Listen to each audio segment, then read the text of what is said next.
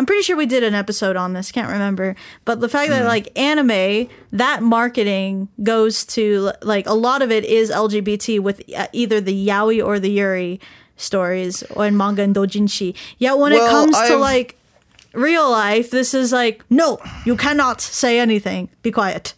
Well, I've done videos on this, but like things like yaoi, for example, like I did a whole video on the difference between like the different types of yaoi, because like yaoi is gay, hentai that is aimed towards women, whereas bara is yaoi aimed towards men, and the amount of bara in comparison to the amount of yaoi is minuscule.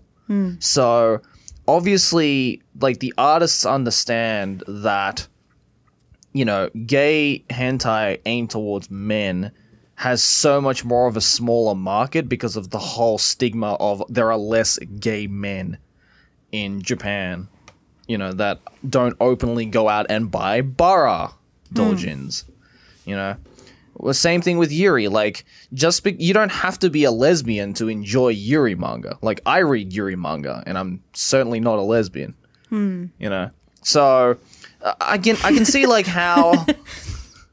What? Nah, it was just funny. I am certainly not a lesbian. Yeah, you're lesbian for me.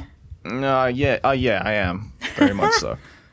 I mean, I get the occasional "you look like a lesbian" in the YouTube comments, but so like, I don't know. I personally don't know how much Yuri and yaoi stuff is, I guess, pushing along the progressiveness of LGBT agendas in Japan. I think they're just kind of seen as two separate entities because one's real and one isn't. I think so too. Yeah.